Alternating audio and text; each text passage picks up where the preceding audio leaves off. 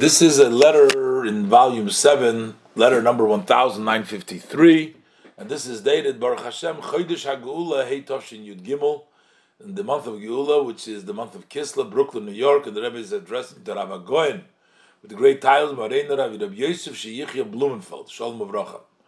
And the Rebbe writes in your letter, as a follow-up to what we was discussed in the Fabrengen, in the gathering, I received, and like you write, when I said about Yom Mafsiki, that days that we say that there's interruptions from one day to the other day, in the this is in the saying of our sages in Nozir Zayin Aleph over there, when a person makes a vow for several consecutive days, whether it's one or is it many days, as many details discussed over there in the Gemara. Not clear exactly what the discussion over there was, but the Rebbe says towards the festival that is coming upon us, and all Yidden, so the Rebbe says, I want to bless you, a Chag Kosher V'Sameach. So this is more like looks like a letter more for Pesach almost. Looks like the Chodesh HaGeula would be the month of Nisan, and also the fulfillment of the promise. I mean, this looks like in the month of Nisan, not in the month of Kislev, but that's the way it's placed there in the book or online. The fulfillment of the promise that we are looking forward to, that looked at just like the days that you left Egypt, I will show you miracles through the true and complete redemption.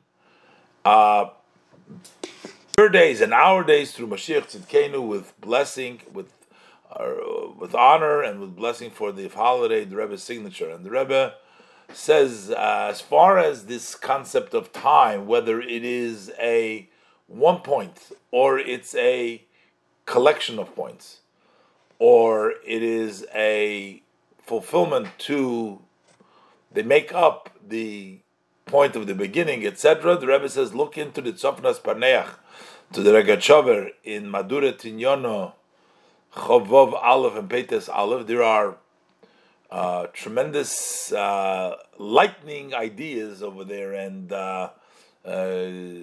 wondrous comparisons over there. The Rebbe is pointing him really excited about what the Regachover comes up over there. This that you wanted to divide the time of Shabbos, and so the proof of the Gemara Krisis Tazayin Amud Aleph over there is talking about whether you do the same melacha over two Shabbosim, so two separate korbanos, so it means that it's dividing. So the Rebbe said that needs to be looked into. It says Tzorich Iyun, this comparison, the proof from Krisis, because over there you have the time in between the weekday, in between the Shabbos, that splits the days. However, over here we're talking about when you have one consecutive time, is that considered to be 1 point or a collection?